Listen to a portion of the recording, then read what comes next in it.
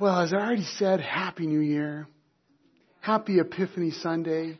For most of you, you're thinking, Epiphany, what? What's the common meaning of the word epiphany? So, if you walk into work tomorrow and someone says, I've had an epiphany, what are they describing? I mean, just common use.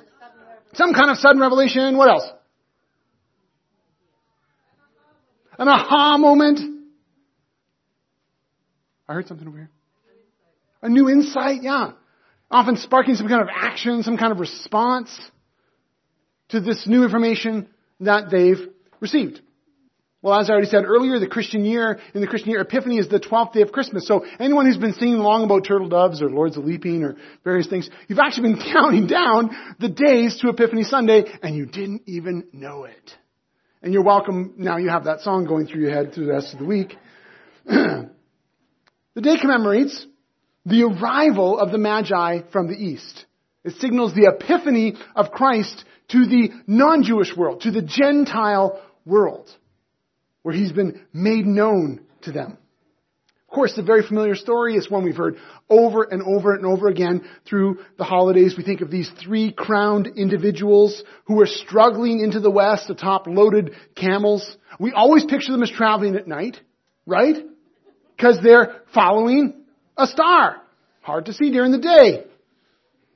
And, we've heard the story read this morning. We even sang about it a little bit. 3 kings who are actually probably astrologer priests, and there may have been as many as 5 or 8 or just 2. Oh, actually, we know now that there's 4. There was 4. Gary Larson cleared it up. Here's a little picture. There was 4 wise men. The caption, you can't read the bottom, says, unbeknownst to most theologians, there was a 4th wise man. You know the answer, right? Who was turned away for bringing fruitcake. So there's that. But the arrival of the Magi are central to the story of Christ's birth. And my question for us this morning is this. What does Epiphany tell us about God? What does the arrival of these Magi, by the light of a star, reveal to us about the Creator Himself? Because that's the point of Epiphany. It provides this sudden flash of insight that changes lives. What does Epiphany tell us about God? Have you ever stopped and asked that question? I doubt it. I mean, we don't even think about Epiphany. But have you ever stopped and just pull back and ask your question, like, what's with the star and the wise men? Like, what's with that story? Because I know to us it just seems normal to have 3 random dudes kind of emerge out of the dark on Christmas Eve holding gifts. Does that seem normal? It's a little odd, actually. But the scene, we know the scene around Jesus that night wouldn't be right without 3 kind of fancy dudes. Even though we know, if you read the story, that it's likely they stumbled into town by the time Jesus was stumbling around as a toddler. But really, okay, God, why a star? And why these guys? What's going on here? Well, for the next 3 weeks, we're going to discover how much God loves Epiphany. We're going to start with this initial story of Epiphany, which kicks it off. And then we're going to look at 2 other Bible stories where God is creating Epiphany moments so that people's lives are changed. And could it be that, for us, by seeing how Epiphany works, that we might be more in tune with the one who loves to give them? That's our quest. So let's reflect together on this basic question. What does the use of a bright star in the heavens to attract these foreign magi tell us about God? And I invite you to think with me this morning, and I'll give you an opportunity to chime in a little bit with some of your ideas. Well, the first thing that jumps out is that God plans for Epiphany. I mean, just think about what it took to put together this stellar invitation. How exactly did that happen? What did that take? I mean, what kind of stars had to align? Quite literally. So that these guys could make it to the party on time. And as it turns out, they were probably 18 months late anyway. The Creator of the very stars sets a course for their epiphany. Potentially millions of years in advance. I mean, was it some spectacular conjunction of a number of planets that really stood out to them? Was it Jupiter looping through other constellations like a hand waving in front of an astrologer's face? Is that what's going on here? Did the Son of God send a comet? Throwing it so that it would arrive precisely at the same moment that He did, like a guy who plays catch with himself in his backyard. Or was it a supernova, this last brilliant gasp of a dying star heralding the arrival of the true morning star? Well, we don't know. We don't know what it was, but what we do know is this. God had planned Epiphany all along. He had it all planned out way in advance. That the God who created the world looked down the road and worked out in advance all the calculations and all the constellations so that these magi could get their Epiphany. Let me ask you. Do you think that God still plots Epiphany? Do you think He still plots Epiphany? That God still works out the how, the when, the who. Well, if I move him here and if I get, okay, yes, he'll lose his job, but think, then the family will move over there and then they'll meet these people and, oh yes, then Epiphany. Well, do you think God does that kind of thing? He works out in advance how He could possibly get in front of a woman or a man or a family so that they could have their opportunity to finally find Jesus? I think He does. I think He does. He planned for your Epiphany. He did.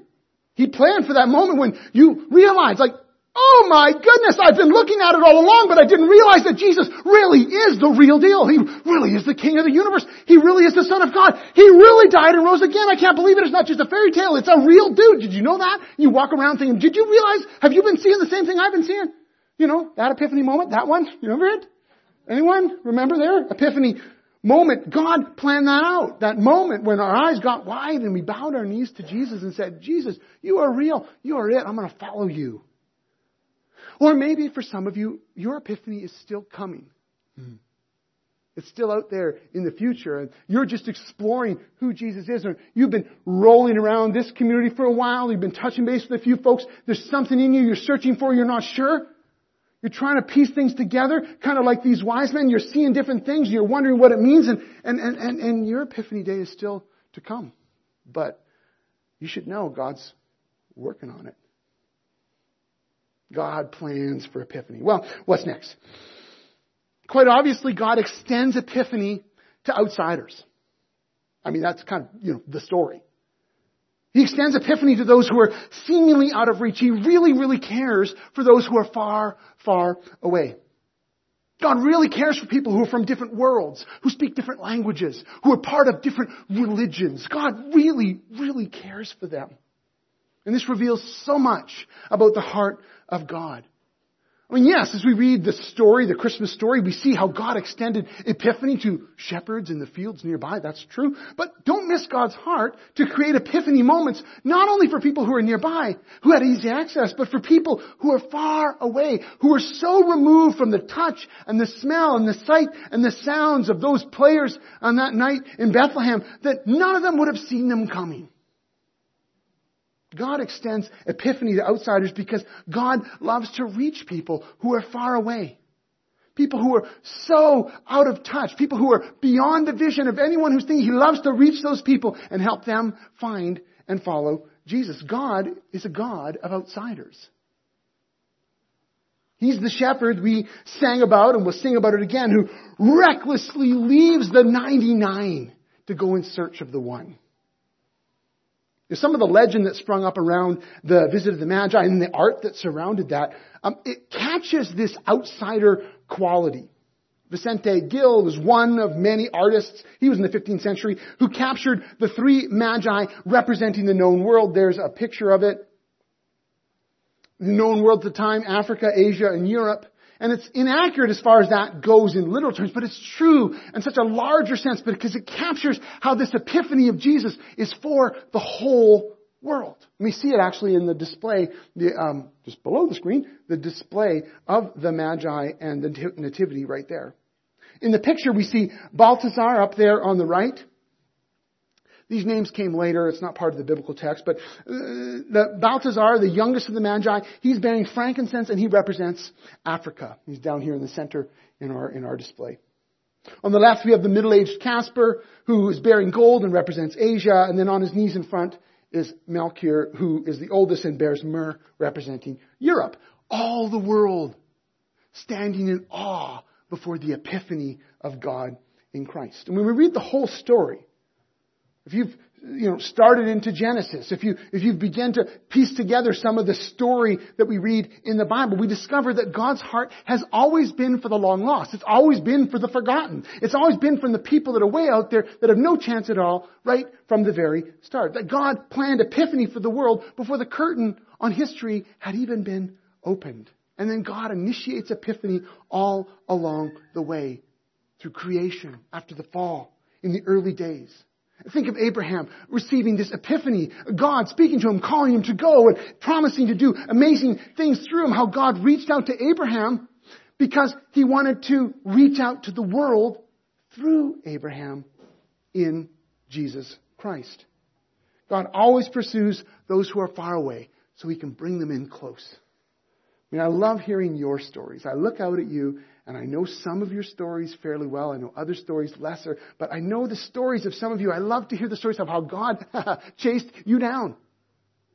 How God didn't give up on you and how you may have resisted God for decades. You may have walked away, distracted, ignored. You may have been, just not interested at all. And somehow God stuck with you, worked with you, setting up all that time your epiphany moment, and then hearing the story of how you came to believe that Jesus was real and you decided to follow him and receive his goodness and grace into your life. I love looking back at past generations. Maybe your grandparents or your people that, generations ago, and how God worked in their lives patiently to bring epiphany. I mean, if you missed Nellie's story last week, you would have heard in her story, a sick kid from Saskatchewan gets sent by doctors to Creston. Would God do that kind of thing? Well, apparently he did. Because that family comes to Creston, and on their first Sunday here, what happens? A family from a town that didn't have a Jesus-following church in it stumble across the road at Highway Cabins into a little church called the Erickson Covenant Church, which was 3 years old at the time, 1942. And because of the welcome they received there, God set up their epiphany moment. Nellie talked about her epiphany moment when she was down at a youth rally in Spokane. I think it was 1948 or 49, Nellie? 48, thank you. Whew, my memory is almost there. Setting up your epiphany moment. But I don't want you to miss this. You look back at that and you see how God was at work and brought change to that whole family. Forever changed their trajectory. That's the kind of God who loves to create epiphany. I love reading missionary stories. I love reading how God works to bring epiphany to people who are far off the beaten track. And I particularly love the many stories we hear of how God works through dreams and visions to reach Muslim people, men and women. How through dreams and vision, God sparks a desire, kind of like these magi, to go in search of something, Jesus, some meaning that is greater than they've been experiencing. And so we hear these stories of Muslims experiencing epiphany all the time and going on journeys and being called to places, maybe even immigrating to places like Canada and the U.S. where they discover for the first time that ache and that epiphany and that call that's been placed into their lives by God has brought them, oh, look at that, next door neighbor to you. And we celebrate that God would do such a thing for us. Well, the Magi are the first fruits of this long line of outsiders, hearing God's cosmic invitation and then coming to see Jesus for who he is. That brings me to my next point, which is very central to Epiphany, and that is that God creates Epiphany through accommodation. That is, by accommodating for our fallen frameworks, our misguided understandings, our shrunken ways. In short, you can think of it this way. Accommodation is God stooping down low and using baby talk so that we can get what he's saying. This is huge. The Magi were Zoroastrian astrologer priests. I mean, think about that. Total pagans. Totally outside the story, so they thought. They may have been part of this esoteric group of early monotheists, sort of, but they were filled with a bunch of complex ideas about how the world worked and these sub-gods that were created and all that. And the Magi, they probably originated with the Persians, but they spread into other groups, kind of came a class of scientist, doctor, magician, poet, priests, all wrapped into one.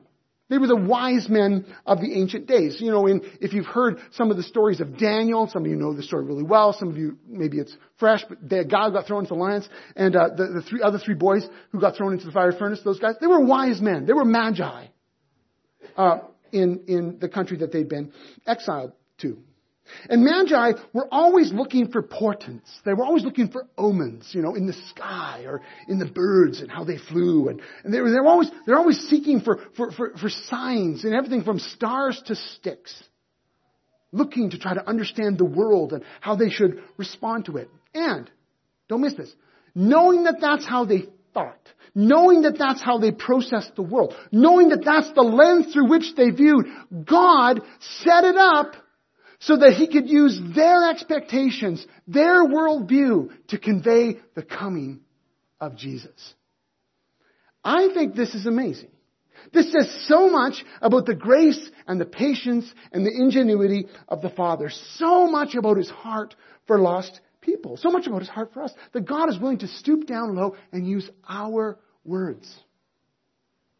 That He's able to frame truth in our terms. That God isn't saying, look, learn the way I talk first. Use the words I'll give. He doesn't say, come over to my way of thinking and then I'll tell you. He doesn't do that. God stoops down and begins to call us and woo us and connect with us and invite us using terms that we understand, words that we can comprehend. He reaches across culture and time and space and worldview and distance and sin and frailty and stupidity and superstition. He reaches across it all to reach us. The great church theologian John Calvin, who I rarely quote, calls this divine accommodation. That is, God accommodates to us so that He can speak to us. He does that through creation. He does that through history. He does that through our own minds and the things that we process. He does that through art. He does that through the Bible.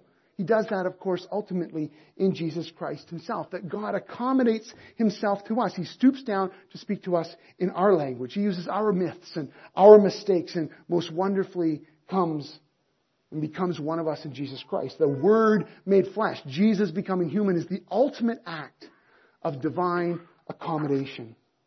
And the Father still does that today.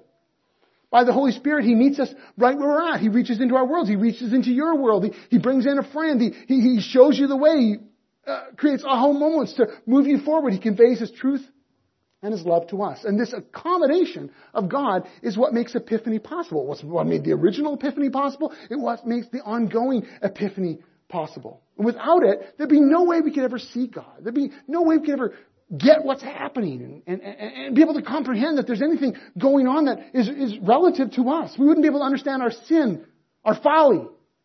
We wouldn't be able to understand how loved we are, our purpose. Can I make a really practical connection about accommodation? God's accommodation to us shapes our accommodation to others. God models that for us. Think about it. That's why we work so hard as a global church through organizations like Wycliffe to get the Bible translated into the mother tongues of every ethnic group in the world. And I hope someday Susanna, Dana's best friend and one of the vice presidents of Wycliffe in Canada, will preach here and share that more with us in the future. But this is why we do it. We believe that the language in which we were created and grew up in, it ministers to us in a powerful way to hear God's story in our mother tongue as a powerful way of reaching us. And that's a beautiful way that we accommodate. We don't demand that people learn, Lord help us, English or Greek or Hebrew. Aren't you thankful? You don't have to learn Greek and Hebrew to understand what God's doing. Thank God for translation. That's why we work so hard to understand the worldview and the culture of people who are different than us. People who are around us, maybe people who are on our street, people we interact with at work or online. This also explains why, as Jesus' people, we accommodate ourselves by when we're helping someone find and follow Jesus, we choose words that make sense to them. We don't use words that are all like insider speak, People are like, what are you talking about? No, we use words that connect with them and are real. We tell stories that connect. We attend parties with friends. We try to serve people in practical ways, just like Jesus did. We meet people where they're at. It's one of the reasons why just to give you a little insight, it's one reason when I'm speaking on a Sunday morning, I try to use everyday words instead of a bunch of special Christian words. Now, I don't always succeed. I realize that. But I try not to go for those easy Christian words that some of you would understand and some would be like, what? That incomprehensible guy. So I try to make, I try to accommodate. I just open it up, being honest here. I think accommodation is critical because God accommodated to me. I'm going to accommodate to others because God accommodates to us. We accommodate for the sake of others finding and following Jesus. Well, God creates epiphany through accommodation, and we can just say, thank you, Father, for that kind of humility and grace. You thank you, Jesus. Accommodation, wow. For Him, for you, Jesus, it meant coming one of us. Like, wow. And Holy Spirit, for giving us the eyes to see. Thank you for epiphany. Well, and all this comes together to show us that God delights in epiphany. He's eager for people to find Him. He's always calling. He's always putting out clues. He's always making epiphany possible. The Father, the Son, Holy Spirit, they delight in epiphany. God loves to pull back the curtain and say, I'm right here in front of you all the time and you didn't know it. Creation's always pointing at Him. The Spirit is always calling, always setting up appointments, always creating encounters. The Father loves to make a big reveal. In some ways, God is like a child who loves to play hide and seek, but won't actually wait long enough for anyone to really look for him. You know that kid? Go and hide. And you just enter in the room and they bounce out from behind the curtain and say, you found me! I'm here! That's God. He loves it. He loves showing Himself. He loves revealing Himself. He loves it when people come and seek and they find Him. He's not playing hide and seek in a negative way. He's not like one of those kids you don't find him until 3 weeks later. They're malnourished and dehydrated. But they won the game. That's not God. Sometimes we think that, but that's not true. He loves it. The Father was smiling when the Magi started to put things together. That day when they went, hey, come over here. Did you see what I saw last night? And they started to put things together because what they were seeing in the heavens was different than anything they'd seen before in such a way that it started to evoke a response in them. Like, I don't know how many other times these guys had traveled in response to omens and portents and things in the stars. Who knows? But this one was significant enough that they traveled. They responded. I think the Father was just smiling as He saw their minds, their big heads start working on this problem. I think the Father laughed to watch them stumbling toward Bethlehem, not having any clue of what they were really going to find. Having no idea how this epiphany would change their lives.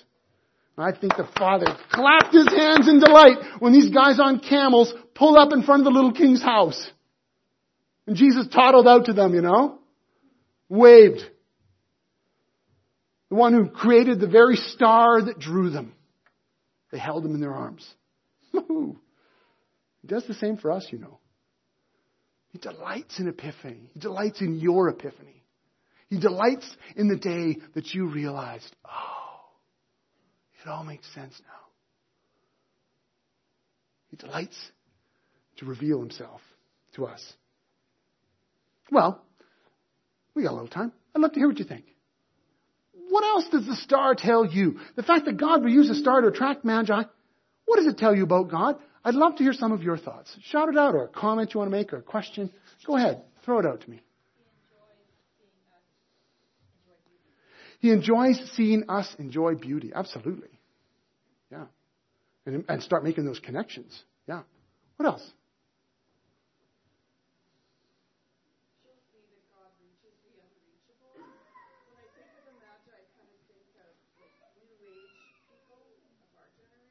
Yeah. Oh, absolutely. That's a great connection. Yeah. They were old age, though, those guys. Yeah, for the podcast, just because people listen to this later, just the comment that I think unreached people, it's like modern day New Age people, how God still loves them and is reaching out to them and creating in them a desire to seek and find Him. Yeah, it's good. Other comments, thoughts? What does it tell you? Say again, Shannon? Shines bright. That's right. He does shine bright.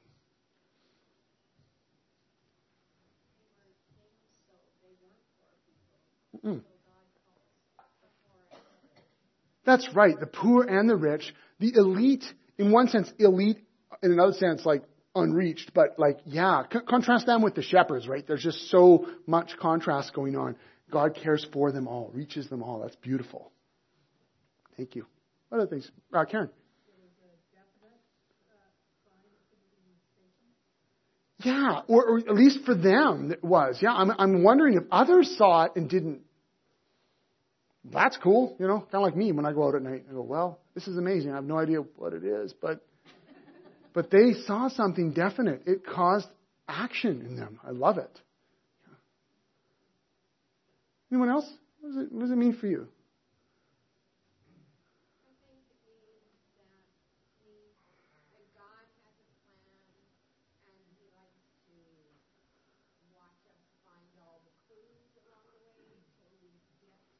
Oh, great.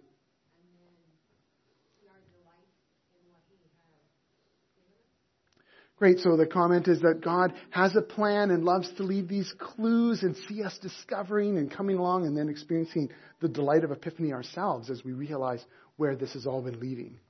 That's great. That's great. Sherry. Finding and growing in God is a journey. It's a beautiful metaphor, the metaphor of these magi going on this who knows how far kind of journey to come and find. And then even we didn't get into it today, but they show up at Jerusalem and they don't really know where they are or where to go, and they get more direction and go home another route, so they didn't get to retrace their steps, which, let's be honest, would have been easier. It's a journey, a beautiful, beautiful metaphor. Let's wrap it up. The working definition of Epiphany, one working definition, is a surprising illumination that results in life change. And that's right. The life change is the point of this epiphany of God in Christ. Let me ask you to reflect on, how has the epiphany of Jesus changed your life? Maybe this is a good way of thinking of it. What is no longer true of you? What's no longer true of the way you think? Of your understanding of life? What's no longer true of your relationships? What's no longer true of the way you think about your work or your money or your pride because of the epiphany of Jesus? What's no longer true of you? And then, also, what is now true of you? What's now true about your destiny? What's now true about your way of seeing the world, your way of viewing others?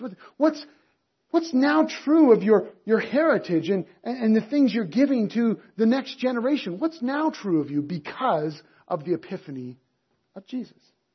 What's no longer true? What's now true? For the Magi, we can only imagine. I mean, we don't have the whole story, right? They kind of come out of the dark and then they leave.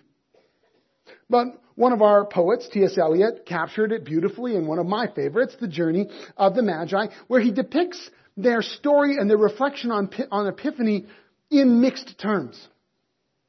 He concludes his famous poem with the question, were we led all that way for birth or death? There was a birth, certainly. We had evidence and no doubt. I had seen birth and death, but had thought they were different. This birth was hard and bitter agony for us, like death, our death. We returned to our places, these kingdoms, no longer at ease here in the old dispensation with an alien people clutching their gods. I should be glad of another death. For the wise men and for us, the epiphany of Jesus really does change things forever. We now live in a different light. We see the world in a different perspective. And while that is a birth and beautiful, it also is a death and hard. The Magi returned home and they were no longer at ease here in the old dispensation with an alien people clutching their gods. They had now set themselves, God had set them on a new life course.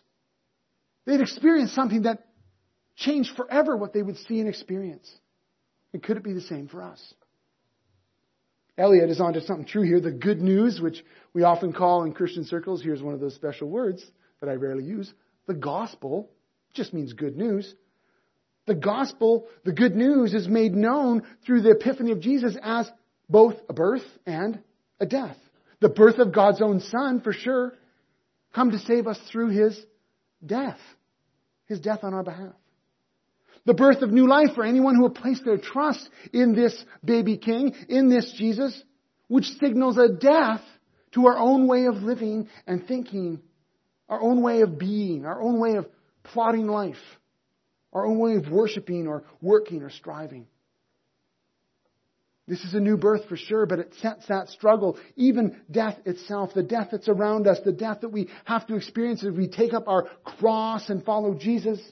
It sets it now in a whole new light. In fact, in a resurrection light. God has come to us in Christ. He's revealed Himself to us in the birth of Jesus. He's made Himself known to us in such a way that we can see and hear and receive and follow Jesus. This is the good news, the gospel that Christians are always going on about. That God became human, that He took on flesh, that He spoke our language, that He used in an astonishingly graceful way. He used our ways and our truths and our lives to convey in Jesus the way, the truth, and the life. God loves creating epiphany moments for people far away and for people near, for people out of touch and for people right around the corner. What a God. Well, I think there's two responses as we close today. The first one is, I challenge you, invite you, compel you, ask you. Pray for epiphany. Pray for it. Pray that epiphany would happen in the lives of your neighbors and friends. Pray for epiphany in the lives of your kids or grandkids. Pray for epiphany in the people that you work with or you go to school with or that you've befriended online. Pray that God would bring people into their lives and create opportunities where they can come to realize who Jesus really is and experience the kind of life change that comes from epiphany. Be praying for neighbors and friends. Be praying for people that are coming from other countries. Be praying that they'll be plopped down right beside a follower of Jesus, who will be one of the ways they receive their epiphany moment. Pray for Buddhists and Hindus and Sikhs and Muslims. Pray for your next door neighbor who's forgotten faith altogether. Let's pray for epiphany. And then, in closing, I'll invite the team to come up. We want to also praise God for His epiphany to us in Christ. To give praise to Him. To realize that He is the one who was willing to, I love the words of this song. There's no mountain He won't climb up, right? No wall He won't tear down. Coming after us. This reckless love of a God who would leave 99 behind in search of just one, in search of you, in search of me, in search of many other ones.